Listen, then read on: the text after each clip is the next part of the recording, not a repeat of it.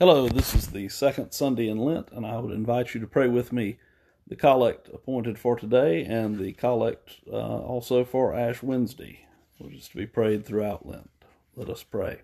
Almighty God, who seest that we have no power of ourselves to help ourselves, keep us both outwardly in our bodies and inwardly in our souls, that we may be defended from all adversities which may happen to the body, and from all evil thoughts which may assault and hurt the soul, through Jesus Christ our Lord.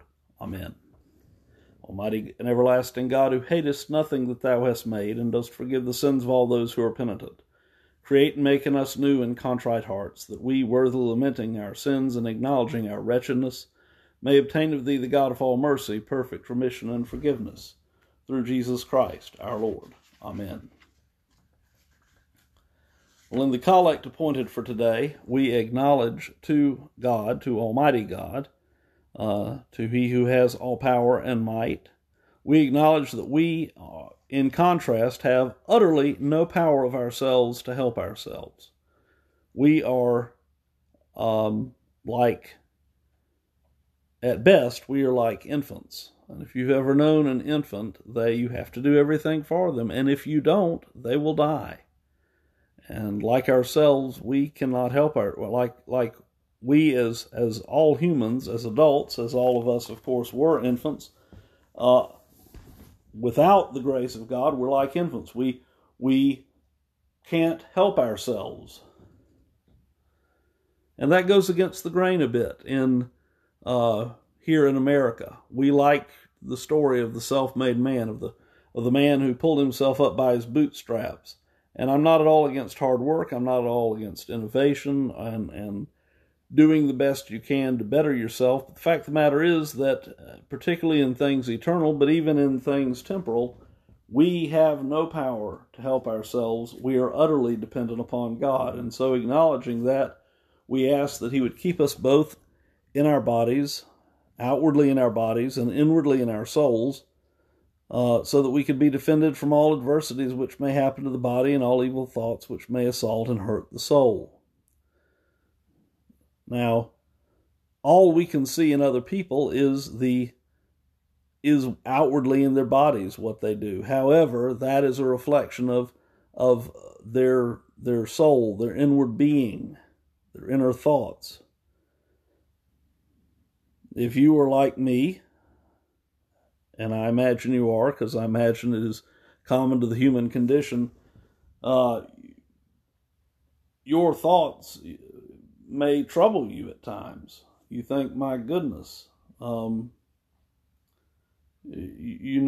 inwardly you fight with anger, with lust, with impatience, with a number of things. And that may not be manifested outwardly. But we need God to help us there as well. So we pray to God in this collect that we would be kept outwardly in our bodies, inwardly in our souls, acknowledging that there are adversities which can happen to the body and evil thoughts which may assault and hurt the soul. And we, of course, pray this through Jesus Christ, our Lord. Well, here beginneth the fourth chapter of St. Paul's epistle to the Philippians. Finally, then, brothers, we ask and urge you in the Lord Jesus that as you received from us how you ought to walk and to please God, just as you are doing what you do, that you do so more and more. For you know what instructions we gave you through the Lord Jesus. For this is the will of God, your sanctification, that you abstain from sexual immorality, that each one of you know how to control his own body in holiness and honor, not in the passion of lust like the Gentiles who do not know God, that no one transgress and wrong his brother in this matter, because the Lord is an avenger of all these things, as we told you beforehand and solemnly warned you. For God has not called us to impurity, but to holiness. Therefore, whoever disregards this disregards not man but God, who gives His Holy Spirit to you. Well, here St. Paul he's writing to the Thessalonians. He's addressing them as brothers in the Lord, and what he urges them and what he pleads with them to do is that as they received from them how they ought to walk, that they would continue to do so more and more. they would continue to walk with God and to serve God and to live holy lives. Because he notes this is the will of God, your sanctification. If you're a believer in Jesus Christ, God's will for you is your sanctification, that you would become more and more like Jesus Christ, that you would be conformed more and more to the image of Jesus Christ. That isn't just God's will for special people. That isn't just God's will for a few of these Thessalonians. That is God's will for all of us. And it is a lifelong process.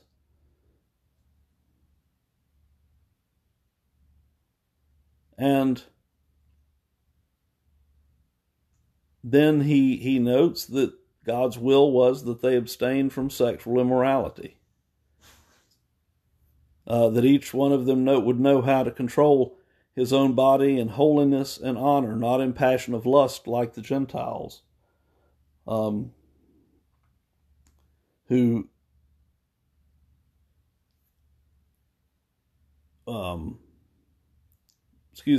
not know God, the Gentiles, the Goyim, the nations.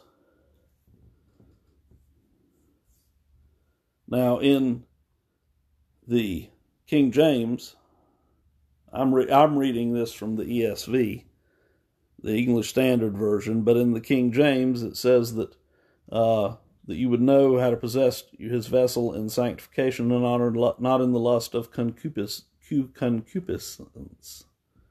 Concupiscence is a big word, but it means the lust of the flesh.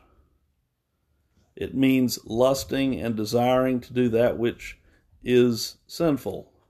Now, all of us may be tempted at times, but there's a difference between being tempted and desiring that which is sinful.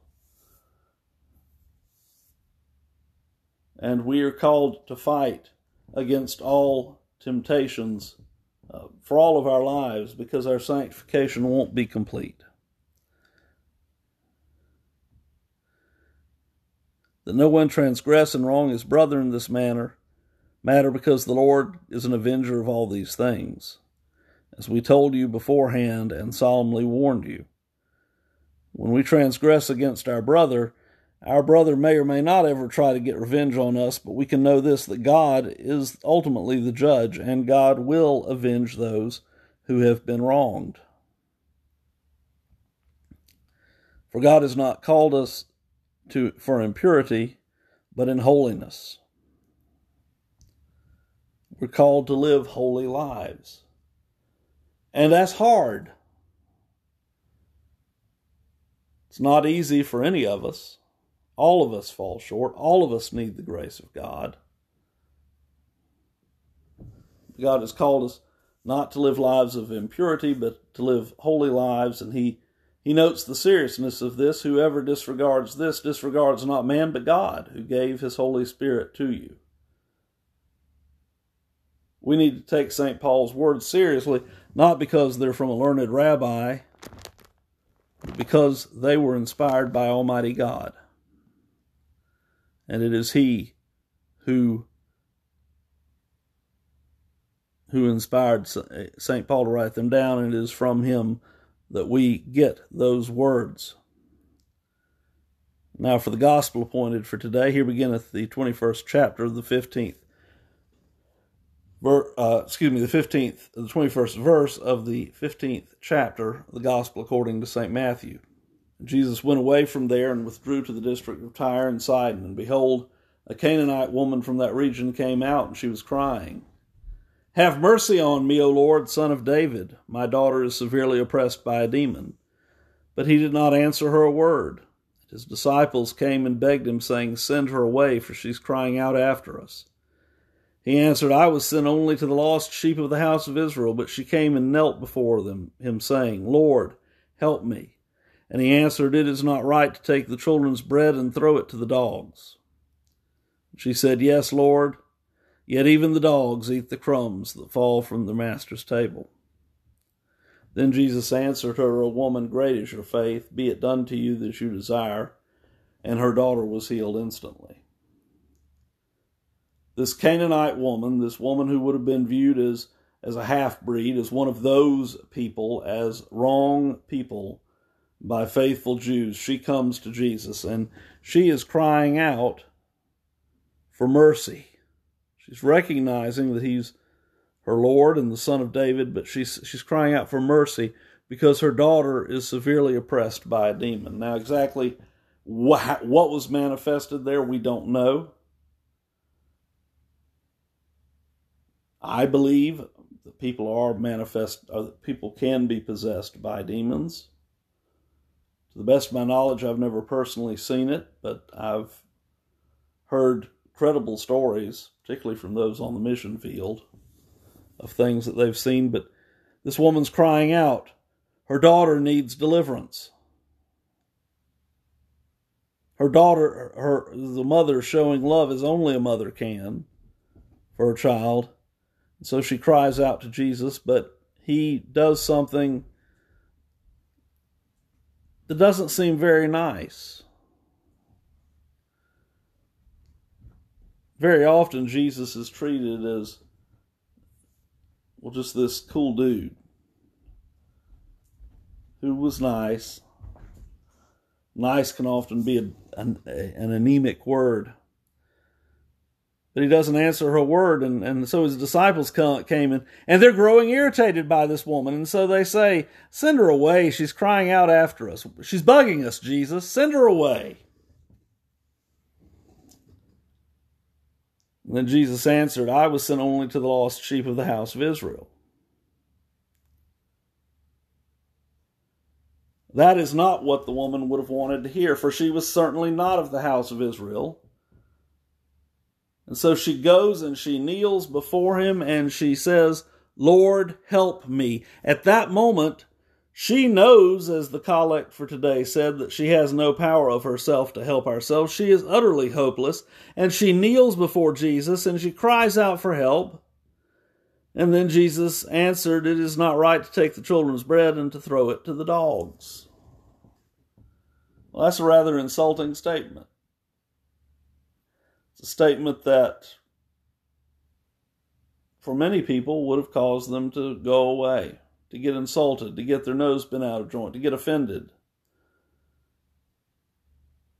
I happen to love dogs. I love my dog Bee. As I am recording this, she's sitting here right next to me. But when we call a person a dog, that's generally considered to be an insult. But she doesn't get offended. She doesn't get her nose bent out of joint. She doesn't do any of that. She just says, Lord, help me. Excuse me. When he says that, she immediately answers, yes, Lord, even the dogs eat the crumbs that fall from the master's table. Now, it is important to note that the word used there for dogs is a diminutive. It would be roughly somewhat equivalent to puppy. Now, everybody loves puppies. They're just so irresistible. Now, in those days, probably not the same way we do today. But at the same time, Jesus' words aren't quite as harsh as they appear here in the English. But she answers him, yes, Lord, even the dogs eat the crumbs that fall from the master's table. And Jesus, moved by her faith, moved by her unrelenting faith, says, O woman, great is your faith, be it done to you as you desire. And her daughter was healed instantly. That woman knew that she had no power of herself to help herself. She knew she was utterly dependent upon Jesus.